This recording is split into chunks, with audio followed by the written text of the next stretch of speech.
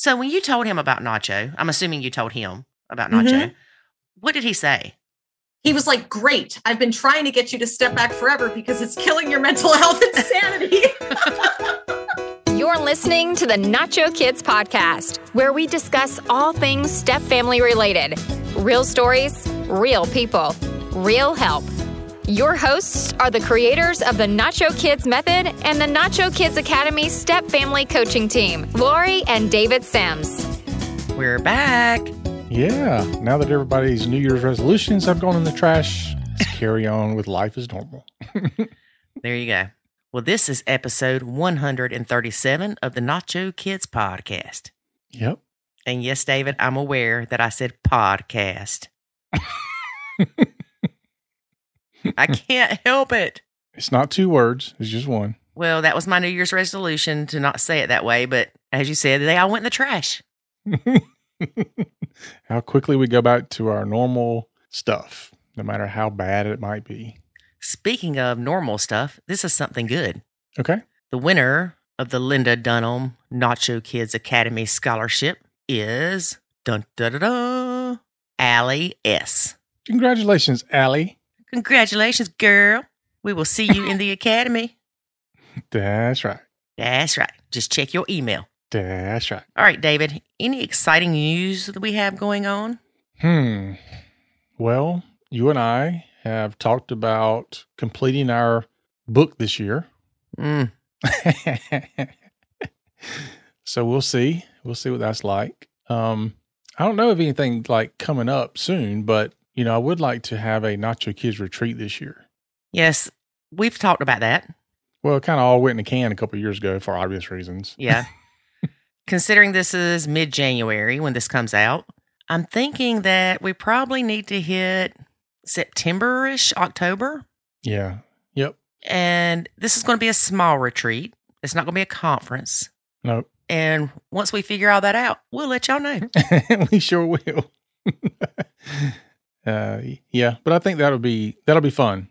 And it'll be educational, helpful, all those things. So now we not only have to write a book this year, we have to plan a retreat. Yeah, no pressure. Trying to kill me. No pressure. Going to make me grab my chest and say, "Oh, Elizabeth, I'm coming, Elizabeth." And for those that do not know what that is, it's off Sanford and Son. It's a TV show back in the day. Mm-hmm. Yeah, we've always got things planned and things going on. I'm sure we'll be sprucing up the academy some more, and we're always tinkering with those things and adding more stuff and content and all that. So yeah, we haven't talked about the Stepmom View in a while. That's true. So go check out the Stepmom View, www.stepmomview.com. It is where myself and some other step family coaches answer the most desired and frequently asked blended family questions. Yeah, it's like having several different perspectives from several different coaches, all looking at the same problem and giving you their answers, perspective, and wisdom. Yeah, from all different types of blends. Mm-hmm. So check that out, people. Sure enough, I will. Yeah, check it out, David. Check it out. All right, our guest today is Control Freak. You got all of them on one podcast? This one, her name is Control Freak. Is this the one in the Academy, Control Freak? It is. Oh, I know her. And next week we have her husband. Oh my goodness. I'm loving this. I'm loving this setup of the man then the woman, or the woman then the man, or whatever. You know what I'm saying? Yeah, you get the couple's perspective. Right, separately. So if she's the control freak, what's his name? Is it victim of the control freak? Austin Powers. Oh boy. Yep. Control Freak has been blending for 2 years, has 2 stepdaughters, and deals with a very, very, very, very, very, very high conflict bio mom. That's a lot of varies. So it's safe to say the hardest part of her blend is dealing with a high conflict bio mom. I have to say that we have watched Control Freak grow Yeah. tremendously through the Nacho Kids Academy. She's come a long way, baby. Yeah, well, I'd rather her be a control freak than a lack of control freak, an out of control freak. Okay. That sounds pretty good. Yep. Well, you never really think about these things. I don't suppose. I know I didn't. That when you're marrying somebody else, that the ex high conflict person is also part of the package deal in some form or fashion.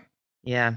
I mean, could you imagine going out with me and then me saying, let me introduce you to my high conflict ex-wife, just so you know that you'll be either dealing with her directly or indirectly in some way. Even if you're never talking to her, her effects will permeate through our relationship at times. It can. But I nachoed her. You did. Yep. But there's just one time. I think we talked about that recently on a podcast. There's no need to bring that up every time. There was this one time, there was this one man.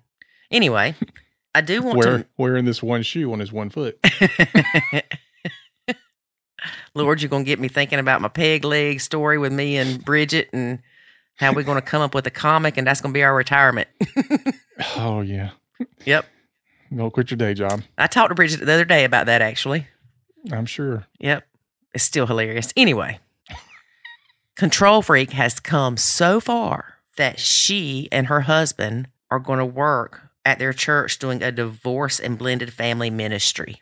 No way. Yes way. That's fantastic. It is. She's not the only one in the academy that has taken what they've learned and their story and what they've been through, their testimony, and shared it with others to help them. That's great. Mm-hmm.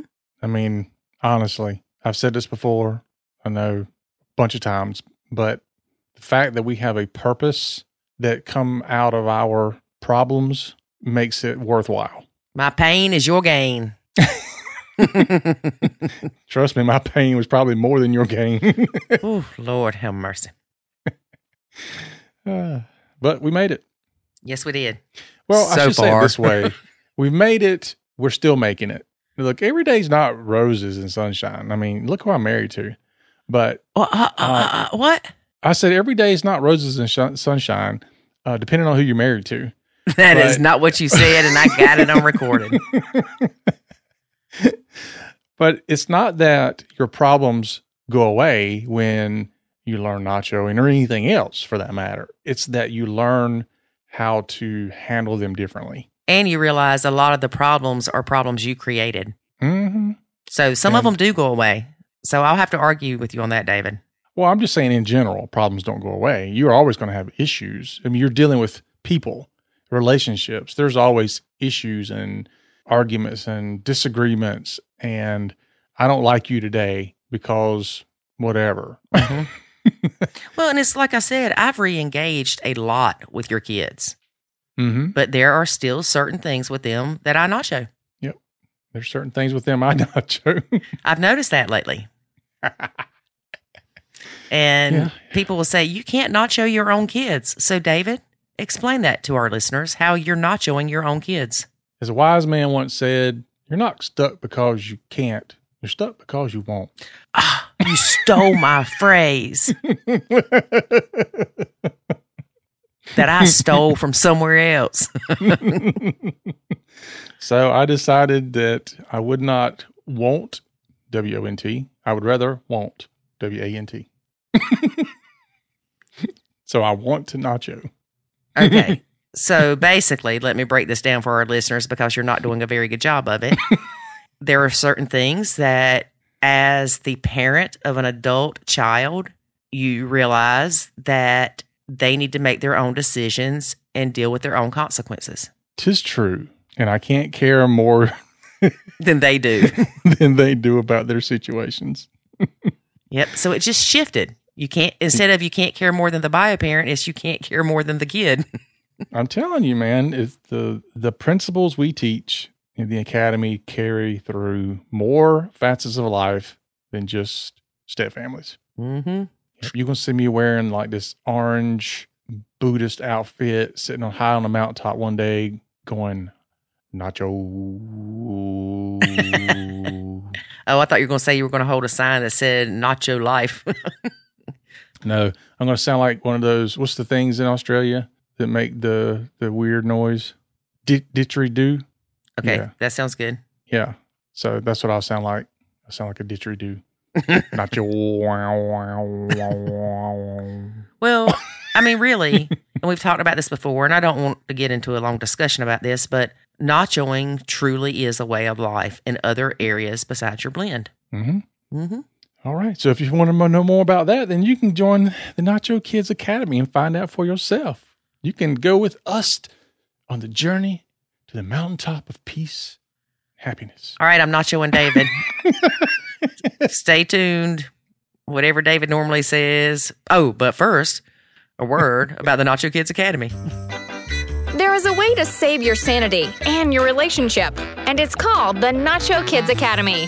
In the Nacho Kids Academy, you will learn the skills and knowledge to properly nacho, techniques to handle step-family challenges, ways to improve your communication, and much, much more.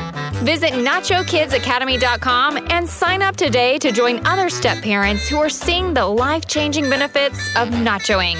Again, that's NachoKidsAcademy.com. Today, we have Stepmom Control Freak. Hey, Control Freak, how are you? I'm fine, thanks, Lori. How are you? Good. Well, I have to ask, what made you realize you were a control freak? Did you know this your whole life, or did the blend just help you realize that?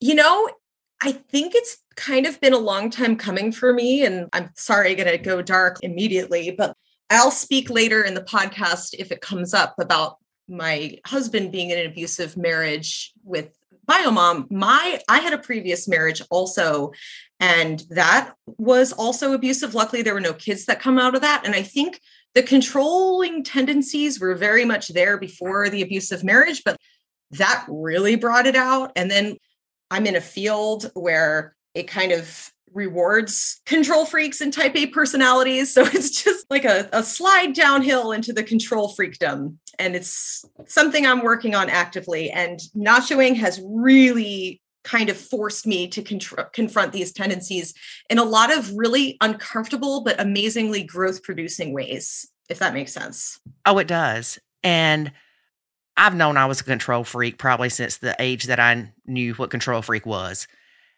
So when it came to me nachoing, I was like, I don't know if I can do this because I was such a control freak. But when that realization of I'm trying to control things I don't have control over in the first place hits you, it's like, oh. Yeah.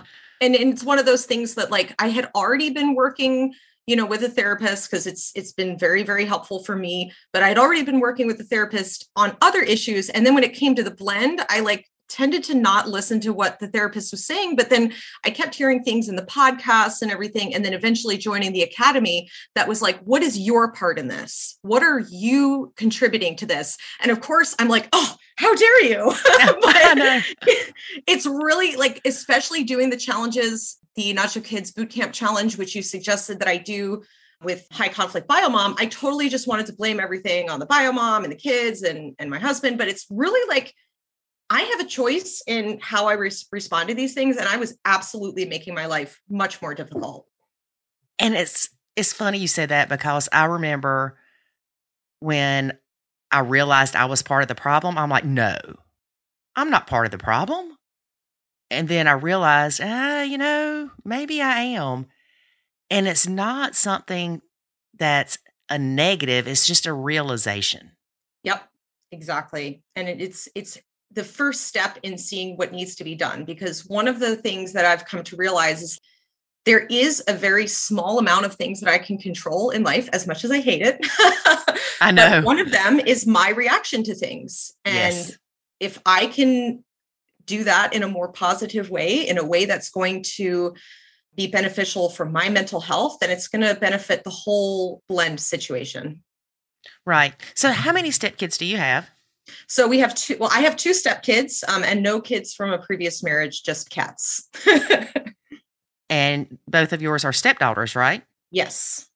And how old are they? 10 and 7. Pretty close in age. Yes, exactly. And they're young enough that I feel like they still have a lot of forming and growing to do, which is really fun to see. Yes. So how often do y'all have them? So our schedule kind of flips with the school year. We live about an hour and 15 minutes from BioMom. And so we have them during the school year every other weekend. And then during the summer, she has every other weekend minus 2 weeks of the summer break. And we also have an alternating split of holiday breaks. So we get half of winter break, half of spring break, and then they alternate between having a full week at Thanksgiving. Okay. That alternating stuff's hard, isn't it? Yeah, it's hard to, especially like trying to keep track and making sure we keep on schedule. And because we have a high conflict biomom, she's already trying to be like, well, I know it says this, but can we do that? And trying to like kind of weasel her way around that. But as anybody who deals with that type of situation knows, it's best to completely stick to the letter of the court agreement. Yes. I know with us, I have to look back sometimes and say, wait a minute. What year is this? When do I get Jackson? But he's at that age too, where I know last year he wanted to switch the weeks that he went to his dad's because they go to see his relatives in the mountains. And I was fine with that. But it still sucks because it's hard to form any type of tradition. Mm-hmm. So what we did was we didn't care what day it fell on. We still had our traditions. So if we got Jackson back Christmas Day when he was little, that would be our Christmas Eve. And we just switched it around because it really bothered me that we couldn't do those traditions, but because of the days. Yeah, you have to do it in a way that works for you. And that is one of the things. And I really appreciate in the podcast how you talk a lot about in the blend, how you have to kind of let go of your nuclear family expectations. Mm-hmm. And I think that's one of the things where you have to say, all right, just from the get-go, it's not going to look the same. It's never going to look the same. I love the movie Mean Girls, where they say, stop trying to make fetch happen. Like that little stupid phrase. And it's literally like, stop trying to make the nuclear family happen. And you're going to be much happier as a result. Yes. Well, how long have you been blending? So I've been with my husband for 2.5 years now. And I met the kids almost 2 years ago. So I would say we had started blending then because there was a lot of crazy circumstances and we ended up having to move in relatively quickly. So about 2 years with fully blending with the kids. Okay. So you've been blending about 2 years. When you came in, did you want to be mom to them? You know, it's funny because I've just had a lot of really great conversations with my husband and my therapist lately about kind of why I did. I'm going to add to a lot of the guests that I've heard on the podcast and people in the academy saying that like, I never wanted to date a man with kids. I never really thought about having kids myself. But you know, when you meet that person and you literally just know, and I was like, okay, well, here it is. I kind of stepped up, and this is why I almost wanted to come on the podcast because my situation's unique. You have a lot of guests who come on that their husband expects them to step up into that parent role. My husband never did, not once from the beginning. It was totally something that I did out of guilt. And so a lot of the things that I learned about my husband's previous relationship were really, really shocking to me. It was completely abusive, mentally, physically, emotionally. And even though he was the one earning the primary income and literally working like 60 to 70 hours a week, he was also the primary parent. Like BM would literally like lay around doing nothing. He would have to do everything by himself in addition to working. And I stepped up a lot out of guilt and saying, oh my gosh, I don't want him to have to experience that again. Like, I'm not going to be that kind of parent. So I jumped in as super stepmom. Mm-hmm. And it took me a really long time to realize that, wait a second, I didn't choose to have kids with a person like this, who was a lazy sack of potatoes even before they had kids. That's not my choice. It's not my responsibility to make up for that. If and when we do have our own kids, then it's my responsibility to be an equal parent in the relationship to those kids. But it's not my responsibility to be an equal parent to the stepkids. Right. But you did it because you wanted your husband to feel like he had a wife that was part of a team, which he didn't have before. Yes, exactly. And I was so guilty about the things that he didn't have. And that has really crept into a lot of different areas of the relationship where I kind of knock myself out or put my needs aside out of guilt of stuff that he didn't have. He literally never has asked me for anything. Hey, I want you to do this for the kids, blah, blah, blah. Like, it's always like, whatever you do is great. I even wrote about this in one of my Academy posts. I'm using the term bonus mom now to describe, hey, I'm a bonus mom. So that means anything that I do for the kids is a bonus. I know. And I was shocked when I saw that. I'm like, ooh. Yep. Because most people that Nacho do not consider themselves a bonus mom, but you have came so far that you can see it as being a bonus mom now and still Nacho. Yep. Oh yeah. And with nachoing, it's great because I truly nacho the things that I don't enjoy. I don't fully nacho everything because there are things that I really like to do. Like I like books and stories, so I'll read stories to the kids. I really enjoy going to the beach and the zoo and a lot of outdoor activities, but stuff, for example, like meals, they're extremely picky. All that they eat over at Biomom's house is like fast food and McDonald's and like just crap that they literally don't even barely eat vegetables or anything like that. So I took it upon myself and started knocking myself out to try to do these like elaborate things to get them to eat healthy. And this was kind of the turning point for me with the meals. We were doing this fun thing where like we were cooking along with Disney movies. Like there's a lot of really great recipes, like the movie Emperor's New Groove. We're like, okay, we're going to make Kronk's spinach puffs. And it was so much fun. I was like, wow, I got them to eat spinach. And we started like every time they were here doing like another movie and a meal. But I remember with Beauty and the Beast, we made the lyrics of Be Our Guest say beef ragu, cheese souffle. So we did a beef ragu and I substituted a baked brie for a cheese souffle. And all they did was complain and they hated it. And I had spent like 3 hours on it. And I was so mad about it. I was like, wait a second. Nobody asked you to do this. It's not your responsibility to get them to eat healthy. If my husband wants to knock himself out of the park, then he can do it. And it's great. So I totally nacho meals. And now he's actually been teaching them how to cook. And so because I stepped back, I allowed the room for a new great tradition of cooking with dad. Yes. Yes. And that is so good. It's good for you and your sanity. It's good for the kids and it's good for dad. Yep. Yep. So, and I still support him in a lot of ways. All of the grocery shopping. I tell him, okay, I'm doing the grocery shopping every Thursday. So it's a routine. Anything that's on the list that you want to be bought before the kids come over, it's got to make it on the list by Thursday. Otherwise, it's not bought. So I'm no longer running around to accommodate him at the last minute, reminding him, okay, remember, you've got to plan your meals and your groceries for the kids. And if he doesn't have something planned, that's on him to run out to the store at the last minute. It is not on me because I gave him the opportunity. Yes. And I do love, even though it didn't work out, the Disney movies and the food thing. I've never heard of that. Yeah, it was a lot of fun. There were some really successful times, and I think we might kind of revisit that a little bit in the future, but I'm not going to be the primary one doing it because like one night we did it with friends, but at that point, things were just really stressful all around with the blend. There was a lot of stuff going on with the ex and like the court case ongoing and like me just really knocking myself out, and I needed to remove myself from that loop. Yes, and it's not easy, is it?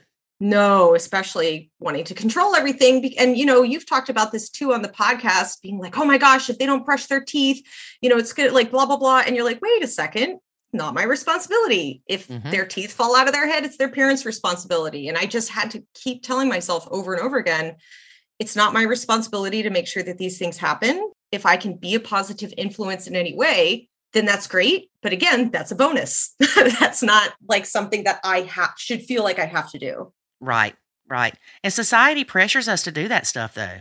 Yeah, big time. And I really think it has to do with such like rigid gender roles. Like, oh, the mother is the quote unquote natural parent and the mother figure in the home has to do all these things. But again, blended families need their own set of rules and expectations because the regular rules just really can't apply. It's like a square peg in a round hole. Yes. And like David said, you can get the square peg to fit the round hole, but it creates a lot of damage. Yep, exactly. Irreversible damage at that.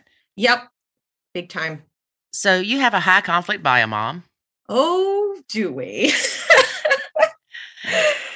Yes, we do. Of course, our listeners don't know your story like I do. She is extremely high conflict. Yes, from the start. Okay. Do you remember the first instance that you realized she was high conflict, or Can you share instances where she was high conflict? Yeah. And I won't give too much information because, everybody knows, high conflict biomoms have their spies around. But basically, I didn't realize just how abused and mentally manipulated my husband still was, because I asked him right off the bat, like, how are things with you and your ex? Like, he's like, oh, everything's great. Like, we get along great. We've already got everything figured out and blah, blah, blah. And I'm like, okay. But only come to realize that was the case because he was still doing everything that she wanted. Oh, snap my fingers, come fix my car. You've only had 3 hours of sleep after working night shift. I need help with these kids. You better wake your butt up and get over. And so I started seeing these patterns and started seeing she was just calling him all the time. And then I was really proud of myself, actually, in this moment. I had already just really falling for my husband early on. It was it was probably less than a month in. And I was like, well, I guess this is what we're doing. And he came to me and he was like, oh, well, I actually might be moving. And I was like, okay, so are you getting a bigger place for you and the kids and blah, blah, blah. And he's like, well, my ex moved out of the home that we shared and I'm still there. And she moved in with her parents, but, she really doesn't get along with her parents very well. So she needs me to move in with her parents and she's going to move into this house so that, she can just have a better environment for the kids. And I'm so glad people can't see my face right now because I have that, what? Look. Yeah, I want to say all the swear words, but I will not. And I'm just going to say, I took a deep breath and I just asked him a few questions. And I said, okay, well, are you going to be paying for the bills on the house in addition to child support? He's like, yeah, but I'm already doing that. And I'm like, oh my God. And I just sucked it up. I was like, all right, put on your big girl panties. And I said, listen, I really like you. I really think we have something great right now, but I can't be in a relationship with you if that is the level of involvement that you still have with this person. It's clear that you have a lot of things to work out. And I'm like, how are we going to have a relationship together? What am I going to do? Come over to your ex-in-law's house to see you? And I said, I'm sorry. I'm like, I don't have any right to tell you what to do in your life. So if this is what you feel you need to do right now, that's great, but I can't be a part of it. And so he said that was the first moment where he really started to realize and see, oh, wait a second, this just isn't normal, because he had been so cut off. She completely cut him off, wouldn't allow him to have friends, wouldn't allow him to speak to family unless she was sitting there on speakerphone. So he had no sense of kind of a feedback from the outside world, so to speak. Yeah. So I was proud of myself.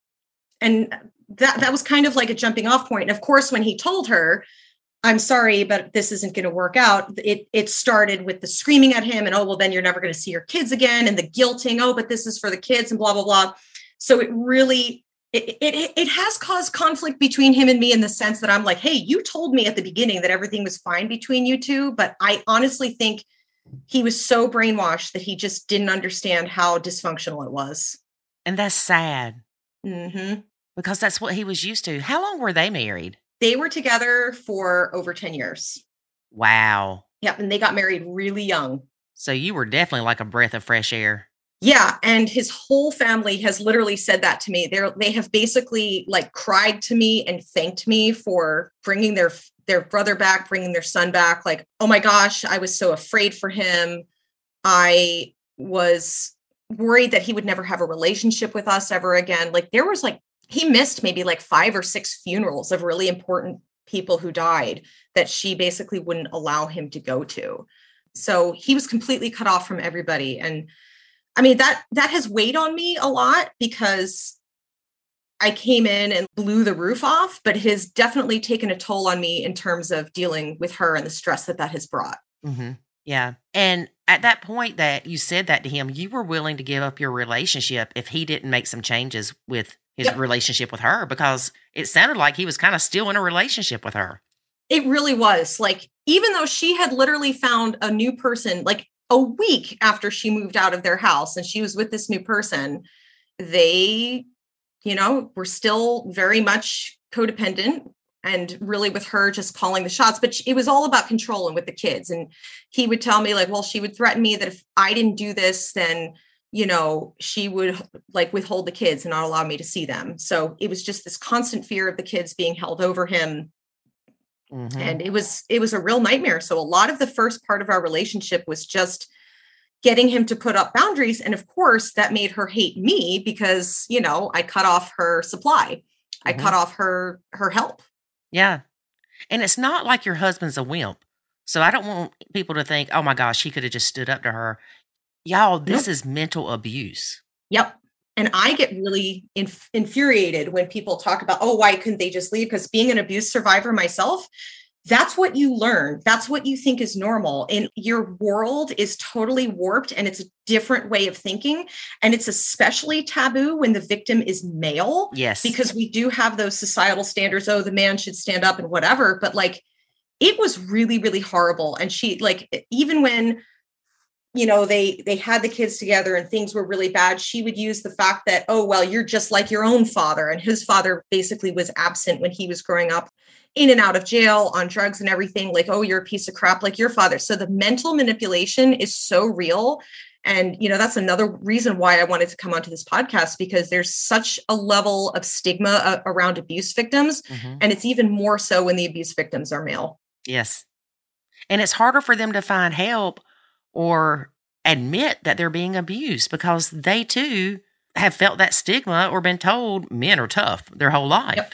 Yep. And even now I have to tell him sometimes, and it's really tough to balance with stepping back. But even now I'll have to tell him, yeah, like this thing that she did was really not normal. You're just so used to being controlled all the time. Like the kids are in a sport right now, and a perfect example is every time that he has tried to go up to talk to the coach just to have the conversation, she has to butt right in and dominate the conversation. She can't even let him have like a moment like that. And so he was kind of telling me about it, laughing about it. And I was like, wait a second, no, that's not normal. And that's not okay. And here's the section of the parenting plan that says that you have the right to independently confer with coaches and whatnot. And so he was like, oh, okay. Cause he was so used to being controlled for that long. Yeah. So you're trying to help him break that mentality that he's so used to. Yep. It was really, really hard. And that also, had a lot of guilty actions by me in the beginning when I became way too involved, with biomom stuff out of guilt. Like I said to him, you're so abused by her. You're so traumatized. I'll communicate with her to coordinate the schedule. I'll go pick up the kids and drop them off. And I can deal with her, not you. And now I want to slap myself for dealing with that. I'm like, because that was after she had already made numerous threats against me and just been horrible. And here I am being like, oh, I'm going to jump into the cage with the roaring tiger, right? Out of guilt because I didn't want to see him go through that. But hindsight is 2020. What I should have been doing was supporting him in getting the help. And he's had help since then. He's been seeing an amazing therapist, but he needs to figure that out for himself because it cannot be my burden. Right. Right. And that's so hard to do because we love these people and we want to help them and not see them struggle. But then we realize, look, I'm going to go bat crap crazy if I have to do this. And she's your luggage. Yep. Exactly. And I've gotten to the point now where, working with him and his therapist and my therapist, we're in a pretty good equilibrium now where and even preparing for the court case, I'm a researcher, I'm a professional researcher, and I do all of the I did all of the documentation for the court case, but now we've basically gotten into a happy medium where I don't ask him what she says. I don't read messages. I don't do anything. I'll just give him little reminders from time to time and be like, hey, so tonight was a drop off. I know that sometimes she pulls crap at drop off. Make sure that you document if anything happened. Boom. And that's all I'll say. And that is so good because you're still helping him. Yep. And reminding him to document stuff, but you're also not the one doing it. Yep. Because that was another thing. And we even had this conversation up until very recently. I got mad that he wasn't documenting because our court case, or see, even the bad patterns, our court case is not ours. His court case just ended earlier in the year. And it was almost like, and I don't blame him for this, but it's almost like he felt so relieved that he was like, oh, great, it's like over. And he kind of like stopped being on top of it and documenting. And just recently I was like, hey, why aren't you documenting? Why aren't you doing this? And he's like, how was I supposed to learn how to document if you're the one who did all the documenting the whole first time around? I was like, yeah, good point. Yeah, that's a very good point. And plus, like you said, once the court case at that time is over, we kind of get slack and lax and think, okay, oh, that's over. But in my case, my son's 16. I've been in court pretty much all of those years, except for maybe 3. Yep. It's ridiculous. Yep. I won't describe it now, but we have a pending action. He has a pending action. Look at this. I know. It is not we. He has a pending action in court right now. And I'm kind of anticipating the same. And it's just the case with high conflict bio parents. And I get so annoyed when people are like, oh, well, it'll eventually die down. Time will heal all wounds and people will get along eventually. I'm like, not with these types, like these super crazy abusive types. Like they cannot do it. And that's part of the problem with the family court system is they don't realize the people we deal with. And when I say that, I mean, your high conflict bio mom and my ex. Yep. They have what the lawyers present. And the lawyers can't say stuff like, well, this dude's a piece of crap and he's been doing this for so long. And I mean, there's only so much they can say. So the judges don't even get a glimpse of who this person really is. Yep. And they automatically come in with a, well, it takes 2 to tango approach. Right. Yeah. And it really doesn't. Mm-hmm. The best thing that I learned to do was to not respond. Mm-hmm. Yep. That was another thing. I used to want to read all the messages and send detailed responses to each point with documentation. But these people, it doesn't matter. Right. You could show them the best, response ever, and then they would bring up something else. And it's just, I'm Christian. I rely on my faith a lot. And I have to just always say, I have to put this in God's hands. I have to just trust and surrender to God, because otherwise I'm just going to activate those control freak tendencies and just 24/7. It really was like that for a while where I just couldn't concentrate. I couldn't think about anything else when we were in kind of the midst of all the court stuff. And it's really, really draining mentally. It is. It's emotionally damaging. Yep. Big time. Yeah. I mean, I remember this last time we were in court and you go to mediation and you're like, okay, just whatever. I'll agree. Just let's be done. Yep. But then you find out, oh no, there's a loophole. Yep. There was one word in the document that did not end things, shall we say, to where they could drag on further. Yep. And then the most frustrating thing for me is like these people seem to live in like an alternate reality. Their conception of ideas and events, I'm like, seriously, how could you even think that this is how this happened? Oh, yeah. Oh, yeah.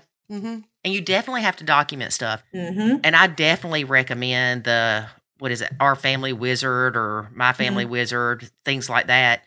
Yeah. For those documentation purposes, because they can't be manipulated like emails can. Yep. And it also, you have the ability to print those and the judge to see both sides. Yep, exactly. He uses one of those conversation apps and it's really helped because even recently, BioMom has been trying to say stuff to him and then like he'll have a different version of what she said and then she goes off the deep end and accuses him of lying. So a boundary that he established very recently is if in person, she even opens her mouth to him, he says, put it in the app and he walks away. Mm-hmm.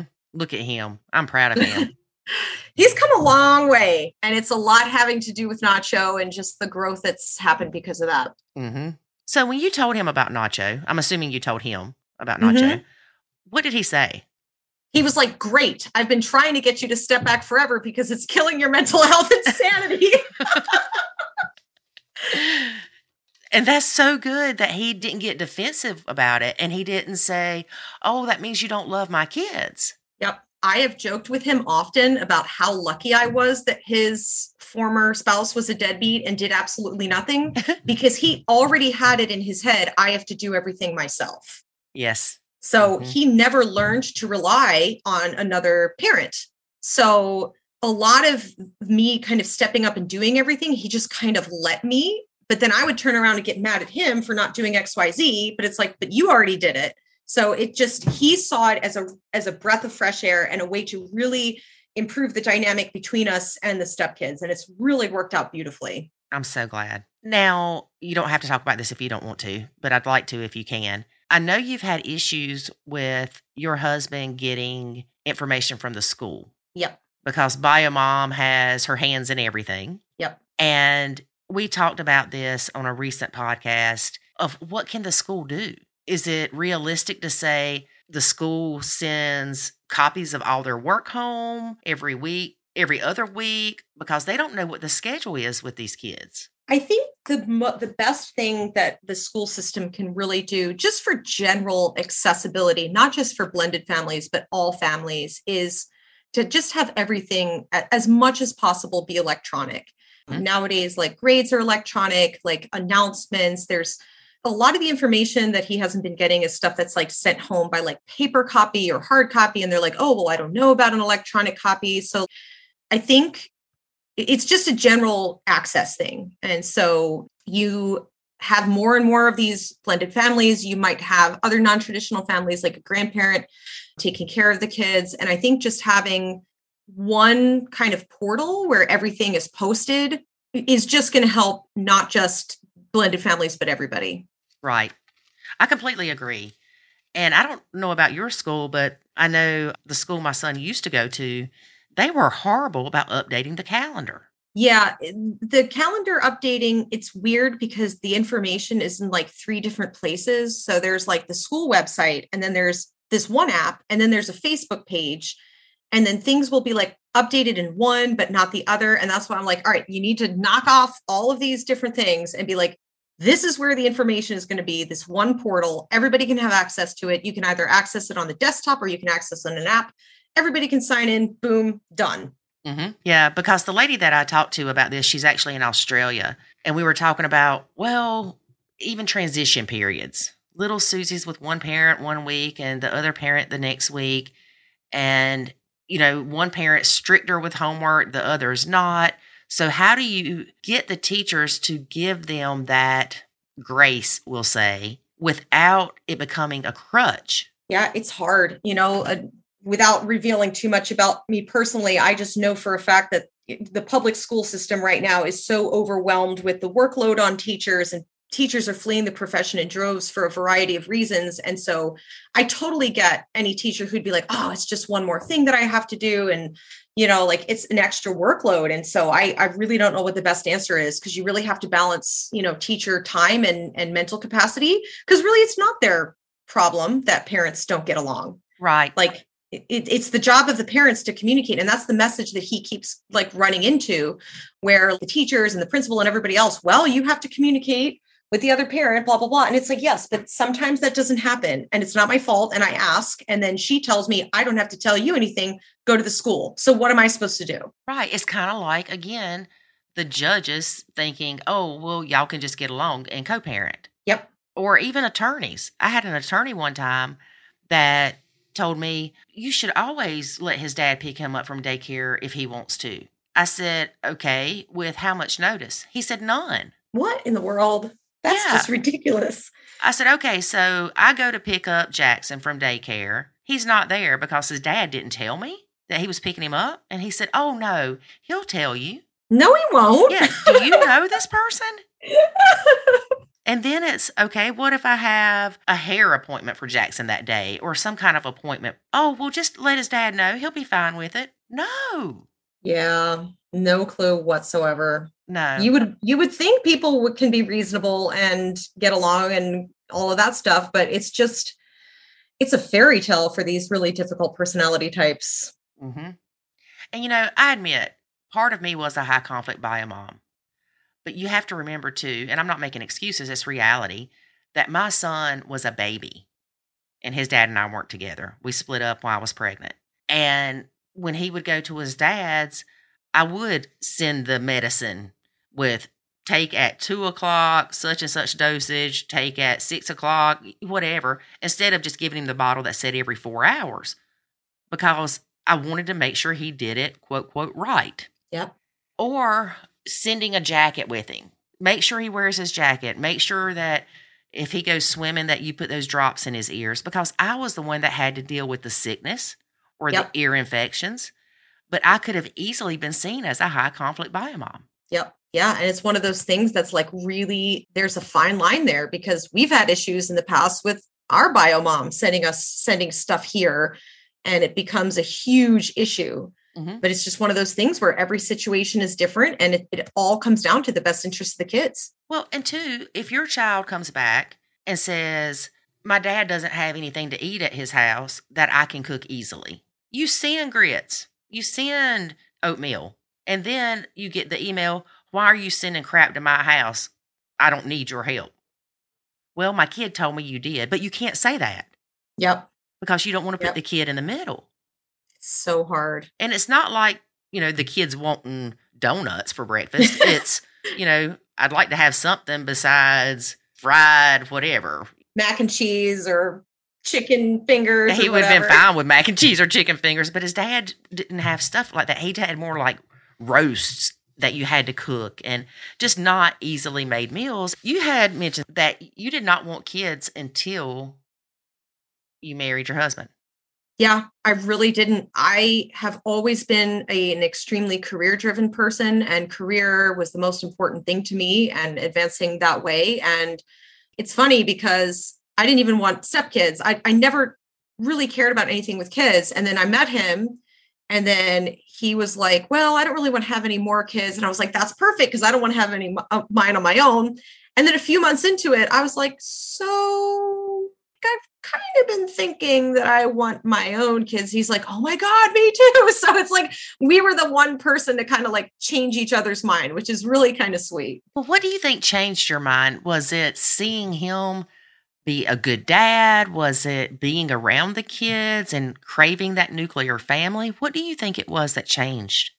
I think it was seeing him around the kids and being a really good dad, and also just him and I being a really great team together, like the way that we communicate and support each other and work together. Because I was like, okay, if I'm ever going to have kids with somebody, it's going to be somebody like this, where the communication is great, where we're on the same page, where we really work well together.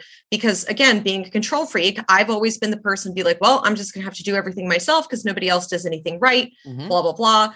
And he really showed me what a partnership is. Yeah, that makes sense, because you feel safe with him. Yep. But your previous marriage, you didn't feel that way. No, that marriage, it is actually, sadly enough, like one of the things that we bonded over was telling horror stories of what had happened to us. And both of our situations were physically, emotionally, and mentally abusive. And I think that's another reason why I had so much patience with him and so much understanding about like, oh, wait, he didn't lie to me when he said that everything was okay between him and his ex.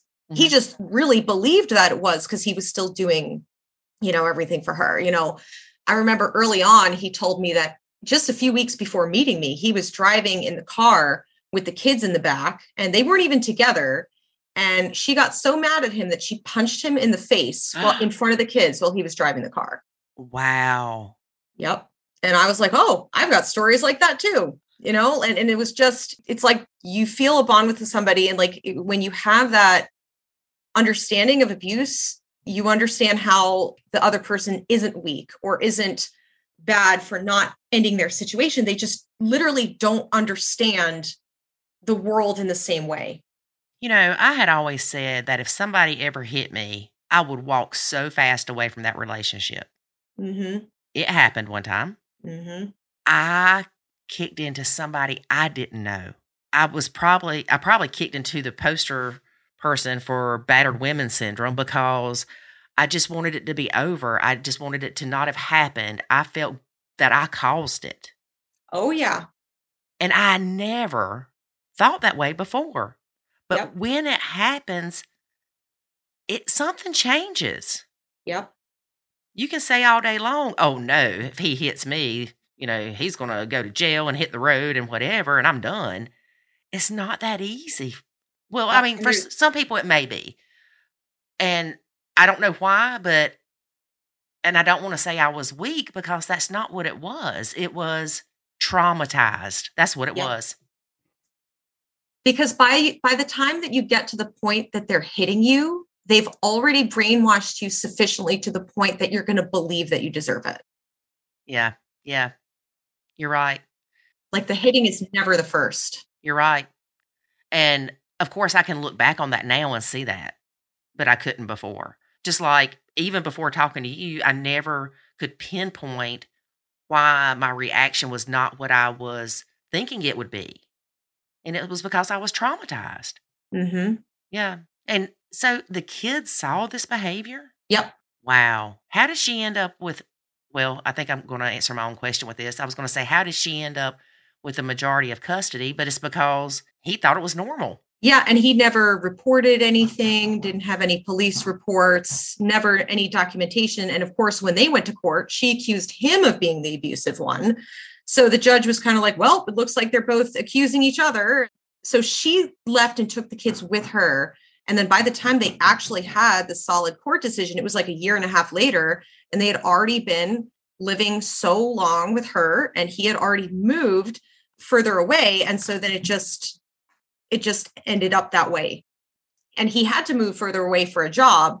But yeah, I do think that there's going to come a time where something is going to happen. And I have a feeling that this situation is going to reverse, but God's timing is perfect. And for whatever reason, it wasn't meant to happen now. And that's why, again, this control freak has to just surrender and say the best thing that needed to happen at the time did, because when they did have the court case, he got a lot more time sharing and a much fairer child support than she was, trying to enforce upon him. So he actually did get a lot out of the court case that he wanted to. Mm-hmm.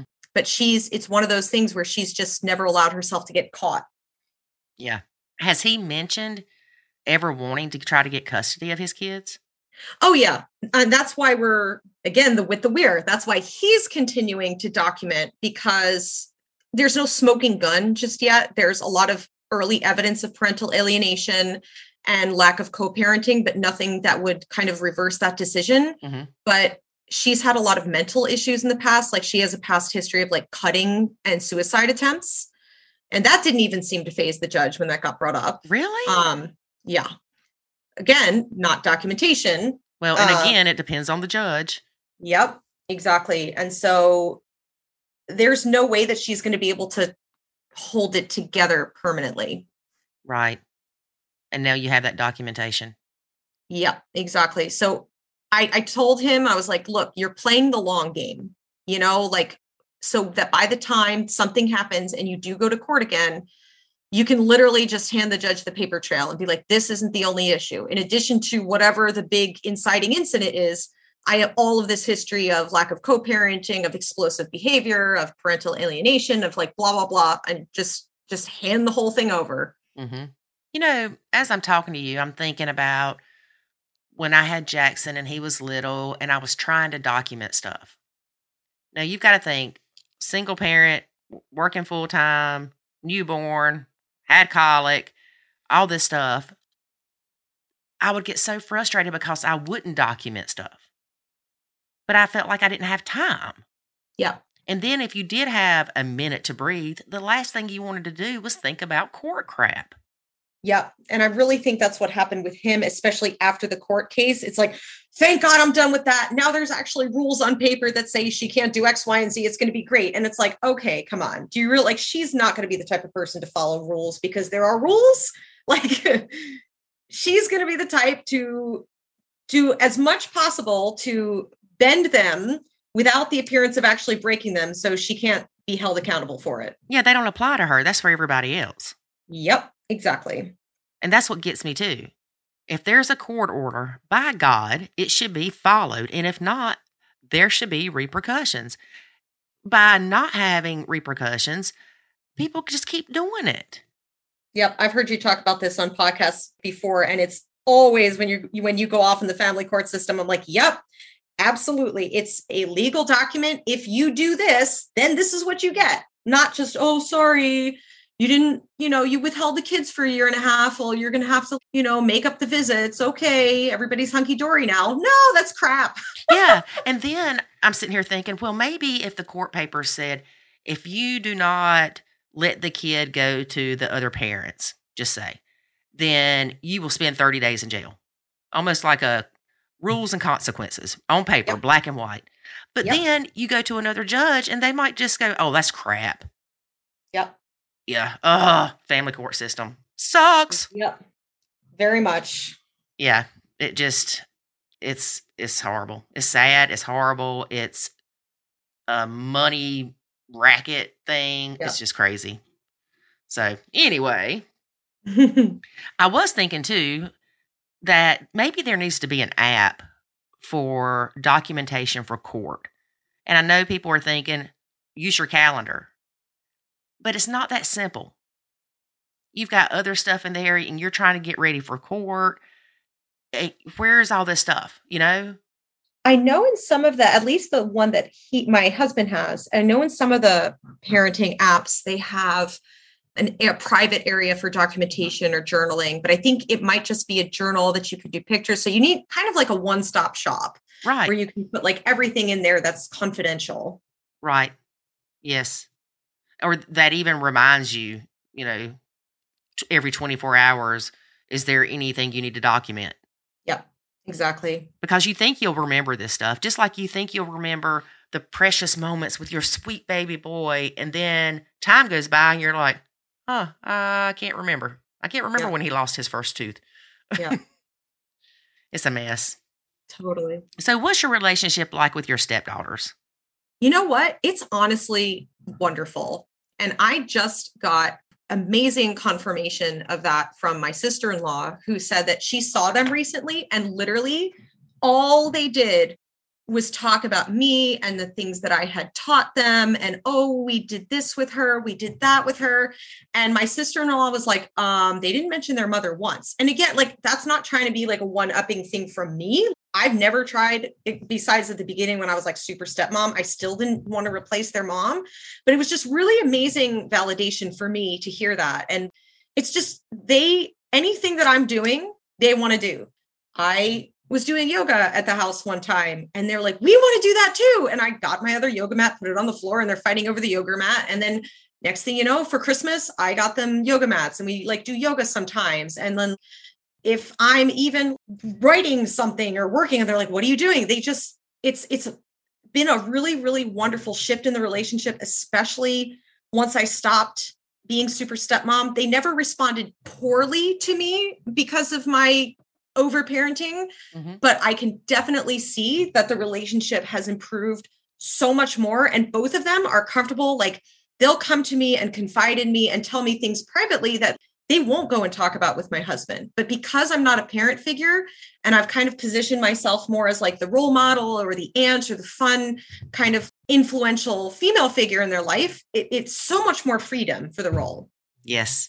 And you feel so much better and they see that. Yes, exactly. And I think it's also good that they see me still living my independent life. There's been a couple weekends when an entire day where they're here, I'm like, well, I'm going to go hang out with so-and-so, or, hey, I have to go somewhere for a wedding the whole weekend. And their mom literally doesn't do anything, doesn't really have any friends, like is very, very restrictive and controlled about she literally doesn't do anything. And they've made comments to me before and they've been like, you have a lot of friends that you go and see all the time, or you have a lot of family or whatever. And I was like, yeah. And it's nice to see that they're seeing an example of a healthy adult commitment to work or commitment to friends and family, because they don't have that. Right. So it's just amazing the things that I can kind of show them and teach them. And even when I don't think that I've had an influence, like I was kind of feeling down in the dumps, and all the stepmoms listening will understand this. Like, you feel like you get the crap end of the stick. And I was just telling my husband, like, I feel like I get the worst part of it being the stepmom. And then my sister-in-law like sent me all those texts being like, they just wouldn't stop talking about you. They, and then because they saw her, and my older stepdaughter had even brought her yoga mat with her just as like a comfort object. Here's my yoga mat. Me and my stepmom do yoga together, like just to have it to show people. That is awesome. Yeah. And a lot of times we don't realize the impact we have on these kids. And, for me, a lot of that's coming around because I'm having adult conversations with my stepkids now. And we'll talk about things. Remember this, remember that. And they'll say, yeah, you taught me such and such. I'm like, you paid attention? Right? Like, I thought you were just trying to burn me at the stake. Right, exactly. And it's just amazing because we don't realize the positive influence we can have on these kids. And it's such a more positive influence when we're not stressed. Yep. Yeah. Now, let me ask you this, because I know a lot of step parents struggle with this. You have a high conflict bio mom, a very high conflict bio mom. How do you not take that out on the kids? Work in progress. Honestly, doing the Nacho Kids Boot Camp Challenge with high conflict bio mom substituted for the step kids was really awesome. I just have to keep telling myself, like, they are just as brainwashed as my husband was, and that it's not about them, it's about her. Like, because she's always trying to send them here with like little messages and things to say and like things that they repeat that I know come from her.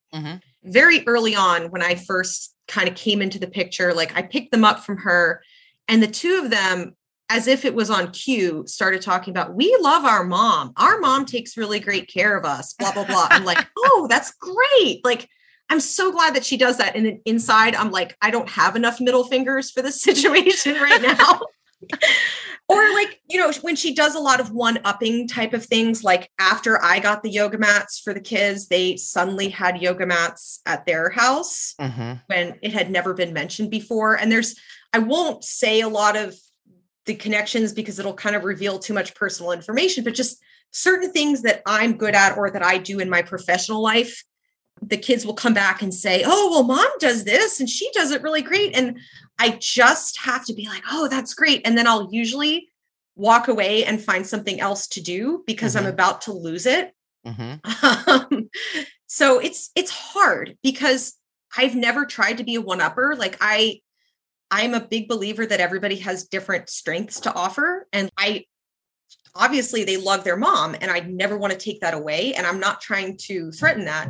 She's perceiving them just having a normal, fun time with me as a huge threat to her. And it's just really difficult. But in the end, I just have to come back and say, it's not their fault. And this isn't coming from them. You're right. And I know with me, I learned to compartmentalize. When something would happen and I would relate it to her, I would stop and say, wait a minute. This is the kids. This is not her. They may be regurgitating something she said, but they don't know any better. And yes, the parents have an influence on the kids, whether it's negative or positive. But even if it's something negative, if we act like ourselves, they'll eventually see the good in us. We don't have to one up bio mom to be in their graces. It's not a competition. Yeah. And it's just hard when they get like directly negative messages about me or about my husband. Like, for example, he was just talking to them on the phone recently and said, oh, me and Control Freak are going to come to your game like in the next week or so. Is that okay? And then older stepdaughter got really quiet and my husband's like, what's wrong? And she goes, well, I mean, I'm okay with it, but I think mommy's going to have a problem with that. So she's either heard directly or she's not stupid, you know, hearing from how her mother acts around us that, you know, she's not going to be okay. And I've noticed in general that they are really uncomfortable when I'm around their mom and their stepdad and when my husband is there. So I nacho a lot of that because number one, I don't want to make them uncomfortable, and they will learn eventually that I wasn't the one causing the issue, but I just don't want to be around her. Right. That's like we were talking the other day. The grandbaby was born and Avery said, my mom's here. We didn't know she was coming up to the hospital. And I said, what? He said, my mom's here. I was like, okay, got to go. And it wasn't, I didn't mean it like, oh, I got to go. I can't be in the same room with her. But they only allowed so many people in there.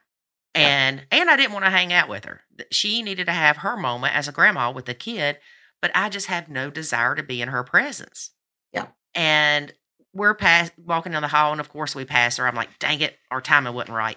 because I would love to have been on the elevator, just not even to have had to see her.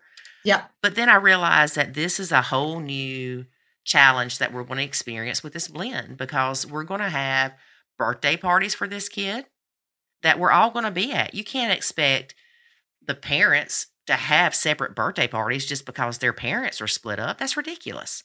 Yep. And I mean, I can be kind. I can be decent to people. I'm not going to act like your friend if I don't like you, because that's just who I am. But it's just one of those things that we realized that a lot of people think, oh, when they turn 18 and get out on their own, you don't have to deal with the blended crap. Oh, no. No, we will be dealing with the blended crap forever. Yep. And that's one thing that I really appreciate that you and David have said a lot in the podcast and the academy and stuff about it doesn't end when you turn 18. And I've had this thought recently myself, because I was just in a wedding last month and I traveled for the wedding, and her family she's got a blended family. And, I saw everybody interacting very nicely. Like, her stepmom came to her bridal shower and her mom was there, and her mom did talk, because her mom knows that I've kind of had a crazy situation. And her mom talked to me later and she's like, yeah, it was really hard for a lot of years, but it got better, just hanging there. So it was really nice to hear it. But I was like, oh my gosh, what's going to happen when my stepdaughters get married? Am I going to be allowed to come to the bridal shower? Because their mom is so emotionally manipulative that she might be saying things like, well, I'm your mother and I'm not comfortable around her, so she can't come to any of this stuff. And she literally is not capable of, I'll be fine with it. If they say, come to my bridal shower, I'm not going to tell them no, but and this is one of these things that I can't be worried or afraid about the future. I just have to surrender. But, I do legitimately get sad sometimes. And I think, wow, that would be so much fun for me to go bridal shopping with them, or, go to their bridal shower, because I enjoy those things. Right. But that their mother is going to manipulate them. But maybe by that time they will have realized how to deal with it. I don't know. It upsets me to think about it. Well, we did have separate baby showers for Kay. We had one here, and then Avery's mom, David's ex, had one with her family. I think it was 2 weeks apart or something like that, maybe even just a week apart. And, that's great. But like you said, there's going to be situations that you can't do that. Engagement parties aren't really big here in the South, but if the kids get engaged and want to have an engagement party, I don't see them having to. And I remember when the kids were little and they would have a birthday party. They went to a private school. There were not a lot of kids in that school. And that was basically their only friends, because they didn't hang out with kids in the neighborhood. They were just kind of their own little group, because there were so many of them. And if we had a birthday party and then the ex had a birthday party, the kids can't go to both. The parents are going to be like, no, you already went to their birthday party. Yeah. And they're like, no, their dad's having one. Yeah. It's really hard to do, because if you can't get along with the ex, and I don't say you meaning you, but even with my ex, there's tension and the kids feel it. No matter how much I have tried not to let my son feel that tension, he does. You just have to make the best out of it. And I'm like you, I can be decent and I can be cordial and not be ugly. And nobody will know that I don't really like that person, but they're not going to see me buddying up to her either. Yeah. Well, rest assured that if I go to an event where it's quote unquote her people, she will have already told everybody how horrible I am. So I'll just be walking into a buzzsaw. Well, that's the other part of it.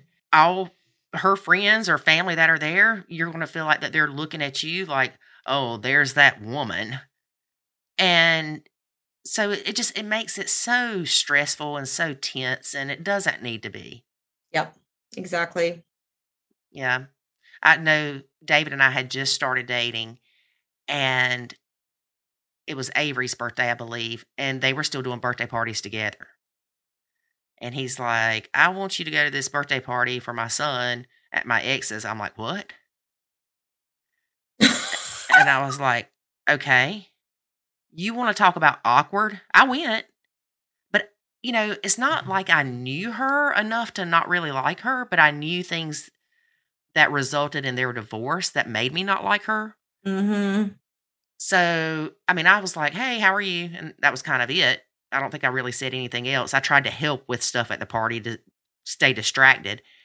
But after that, I'm thinking he needs to stop having those birthday parties together. Yeah. And I never said anything to him, but he did stop. Yeah. Because I think too, once you get more serious with somebody, it makes more sense to have those boundaries. Yeah, because it's weird. Yeah. And I mean, I know some people get along with the exes and everybody gets along. They're going on Disney cruises together, and that's great. All the power to you people. And I don't say that sarcastically. I mean that with all of my heart.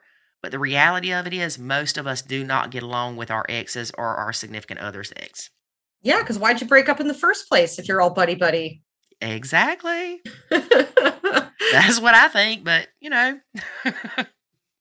remember one time David was on the phone with his ex and we were getting ready to go to my house and he was talking to her and I remember thinking, that's kind of a cheery conversation. Mm-hmm. And I'm thinking that's good that they can get along. And then I was thinking, if you can get along that well, why aren't you together? Yep, exactly. And did I come into something that wasn't quite finished? Yep. Yes, that's what you think. Mm-hmm. Mm-hmm. But no, it was finished. Yeah. But he was just trying to be decent. And that was before I think he learned how she was really going to be, because when she found out we were serious, things took a turn the other way. That's exactly what happened with my husband, actually. She started dating this guy right away after she left. And it was like, oh, well, this is horrible, but I can't use his name. And I call him the Toad. So she was like, oh, the Toad is so great to me. He treats me so well, blah, blah, blah. Like every time that she would see my husband and he was like, okay. And his ex had already told his sister that she only left in order to get his attention. So he would come after her. So it was a big ploy for attention. And he said, luckily by this point, he was just done. And then when she started interrogating him like all the time, are you seeing anybody? Are you seeing anybody? And then she finally weaseled out of him, like, yeah, that he was seeing me. And then it switched like a light switch. She was like, well, the Toad actually isn't that nice. And he's not the same as you. He just lays around all the time and he's so boring and he doesn't work on cars. And then this is the kicker. She goes, and he's got this erectile dysfunction. And my husband was like, absolutely not. Do I want to hear this? And she's like, why can't we be together? And so using this to manipulate him to be together. And that's when he was like, nope, I'm done. I've been done.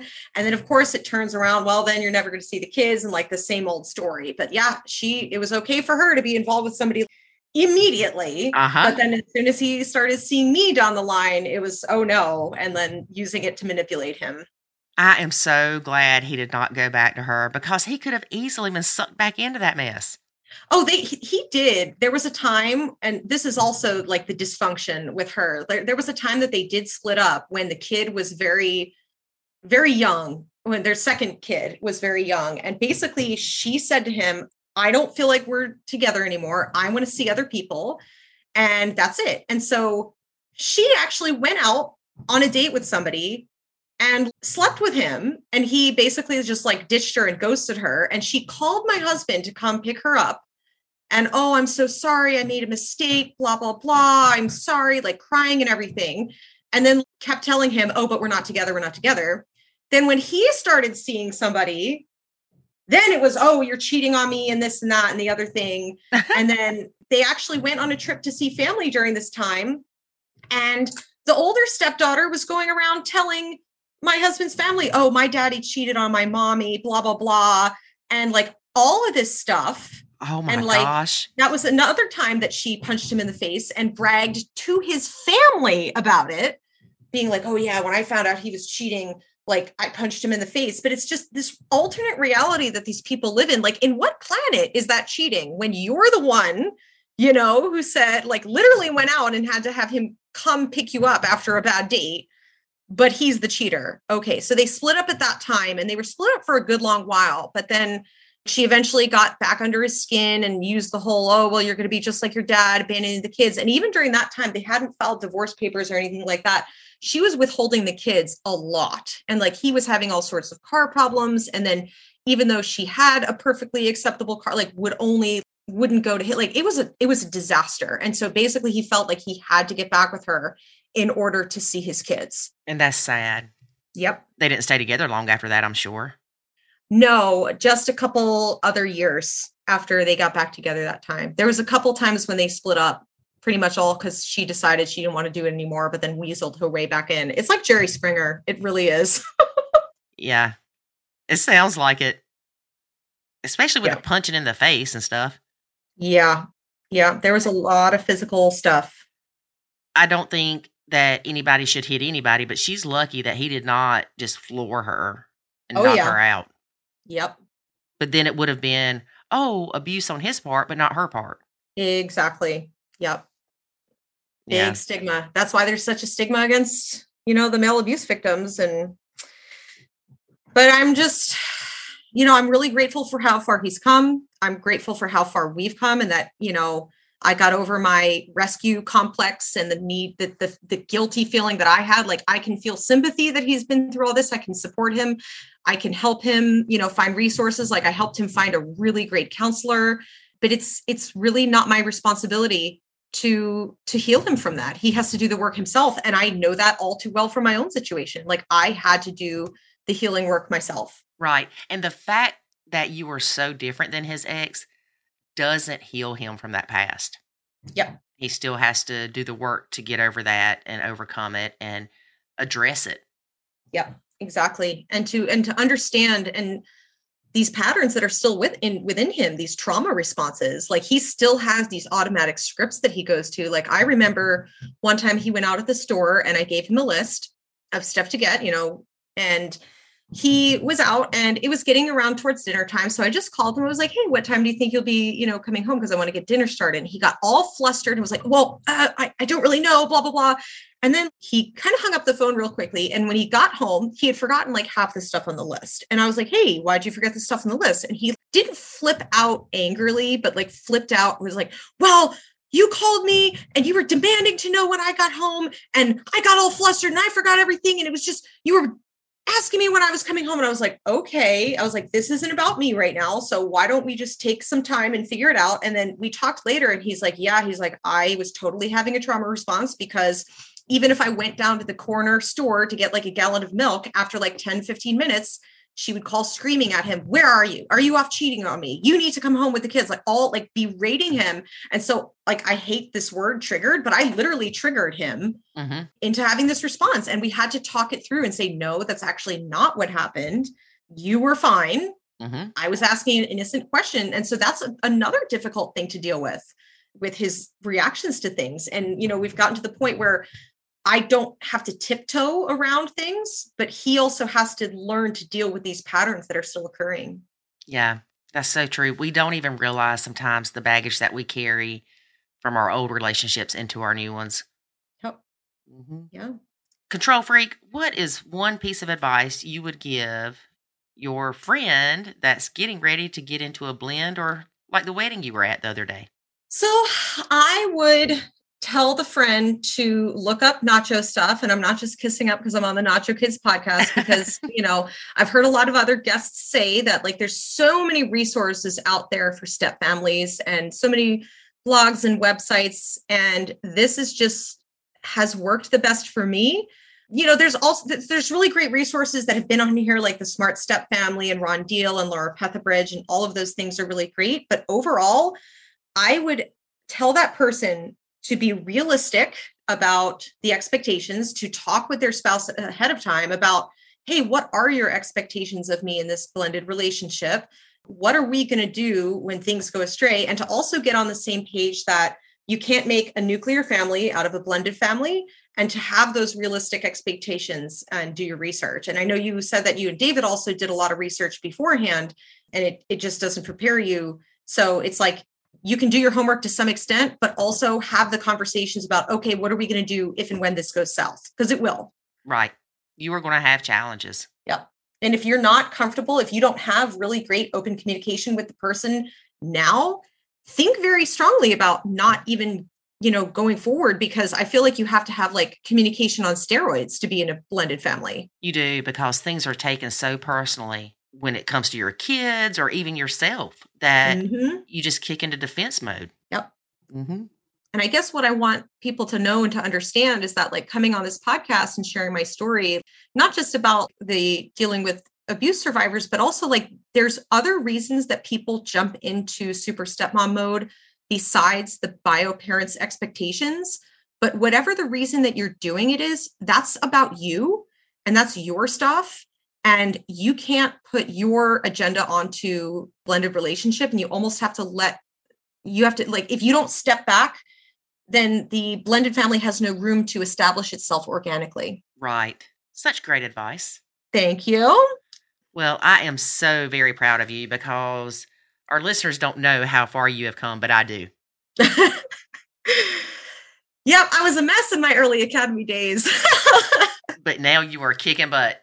Yep, it's still a day at a time. And sometimes it's 3 steps forward, 2 steps back, but you just have to it's a process of rigorous honesty and continuously looking at yourself and moving forward and turning back the mirror on yourself. And if you want to turn around and you say, well, it's my husband, well, it's the kids, well, it's the bio mom, look at yourself first. Like, all of those things might be true. Like, obviously I have like a terror of a bio mom, but that doesn't mean that I have to live in terror all the time. Right. You don't have to let her behavior or whatever impact you at all. Or if it does impact you, because we know there are some things that do, give it 5 minutes. Yep. But don't let them take over space in your mind for free. Yep. And it's possible to have a wonderful relationship with your stepkids without parenting them. In fact, not parenting them might facilitate that relationship. And that doesn't mean you still can't have like any authority. Like, sometimes I'll tell the kids like, okay, it's time to get dressed now, this and that. And they listen to me, but I'm not the heavy. And that is a beautiful thing. Yes. Yeah. So what if you tell them to go get dressed and they don't listen to you? So it's great because we actually have house rules that we came up with as a family. And if I ask them to go get dressed and they don't listen to me, then I say, it's very cut and dry. I say, this is the rule of the house. If their dad's not there, I say, your dad asked me to enforce the house rules. I asked you to do something and you're not listening to me.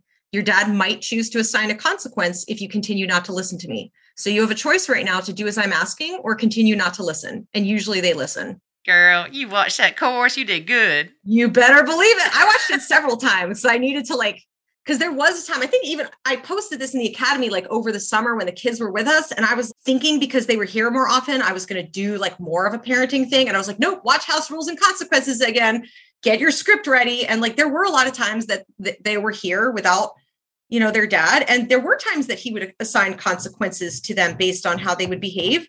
But I was completely out of it. I was just like, your dad has asked me to tell him how it goes when he's not here. If you continue to do this, I'm going to have to tell him. And this is what he might choose to do. Right. And if he chooses the consequence, whether it be no consequence or a small consequence or a large consequence, it doesn't matter. That's his decision. Yep, exactly. Well, Control Freak, thank you so much for being a guest on our podcast and sharing your story with us. You are welcome. It's been awesome. It has. And I look forward to talking to your husband tonight. Yes. Can't wait to hear his too. Yes. Anything you want me to ask him? He'll probably cover some of the same stuff, but it'll be great to hear from a parent who supports Nacho. Yes. Yes, it will. Well, thank you again, and stay in touch, and we'll have you back in a couple of years and see how things are going. Sounds great. All right. Thank you. You're welcome. Bye-bye. Bye. David, come off your mountain. It's time to end the podcast. All right. Thanks for listening, folks. You got to say more than that. Okay. So that was a fantastic podcast. Yes, it was. I enjoyed it thoroughly. I enjoyed speaking with Control Freak. And just think, next week we get to speak to her husband, Austin Powers. I know. Then we get to hear the truth. No, the truth will come in 10 years when we get to talk to the stepkids. Ooh, there we go. There we go. Again, though, I do want to bring back up the fact that they're helping other people now. I can't say enough. If you found things that work in your blend and you've gone past a lot of these challenges, then, reach down to help somebody else. Yeah. That's what we do every day. Mm-hmm. Honestly, that's the only way that the whole dynamic of step families and evil stepmom personas, the only way all that's going to change is if we're moving together in the same direction of improving. Mm-hmm. Reach out and help others. Yep. Spread the nacho love, people. That's right. You can tell David don't have much to say when he goes, that's right. That's right. No, that's usually I got too much to say and I'm just keeping my mouth shut. Oh, there is hope. Yeah, there is hope. All right. We ready to wrap it up? Like a Christmas present. It's too late for that. Like almost like a Valentine's Day present. I know. We got Valentine's Day coming up. We have... Oh, Valentine's Day's in a month. What are you getting me, David? The question is, what are you getting you from me? It might be a pair of Freebird shoes. Look, I do want to say this publicly. No, stop. All right, folks, thanks for listening. David and I wish you the happiest new year. This is the second weekend. It's not good. I know it's not good. No, it is good. Anything that comes after me talking about shoes is not good. It's actually nothing about shoes directly. Oh, great day. I just want to publicly thank you for getting me off the hook, buying you things that I run the risk of buying the wrong thing. That's why I do it. There's no disappointment. Some people look at me and say, I can't believe your husband didn't buy you anything. And trust me, it does cross my mind. Like, I probably should go out and buy something myself, but I know whatever I buy, it's going to be like, oh, you really shouldn't have. I mean, like, you really shouldn't have. Well, but we talked about that this year. Mm-hmm. So this coming Christmas, or maybe for Valentine's Day, I'm going to give you a list of 10 things, and you get to choose what to get me. Why? I wonder why you've not done that in the past. I think I know why. Why? But, I've always done that with the kids. Like, I don't try to guess. Just give me a list of what you want, and I'll pick out whatever. But with you, I think you've always enjoyed shopping for yourself. So it just never was a thing. I do. So they don't want to steal your joy. But I also wonder, like, you don't give me that list because you don't necessarily want me to look this stuff up and see what it is. Or how much it costs. Exactly. It's like, that's not true. I'm frugal. How much? I'm frugal McDougal. You are, I don't know. I don't pay full price for you don't pay full almost price, nothing. You just buy everything. But would you pay full price for nothing? See, I told y'all this was going to end up not good. I knew it. Look, when just like Amazon, I knew what I was getting into. David, Amazon stop. Shows up at my door every single day. Like, me and the Amazon driver are going out for beers together because he's here so often. All right. Listen, you drunk. It was Tide Pods that got delivered today.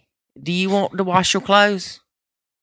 I'd love for you to wash my clothes. No, I said, do you want to wash your clothes? Do you want to have detergent to wash your clothes? Okay. Okay, look, no, you know what? Here we go. Put that on your list. You want to play this silly game? We'll play this silly game.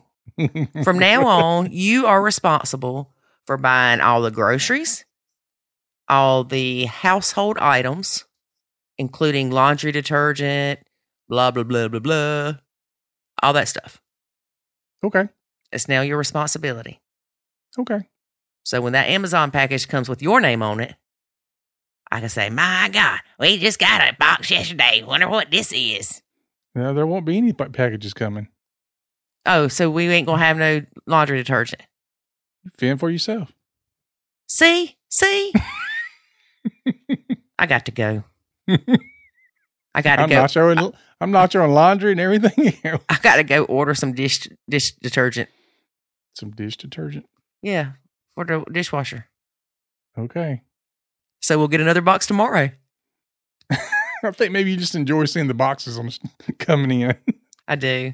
It says, do you want to combine these shipments? No. Duh.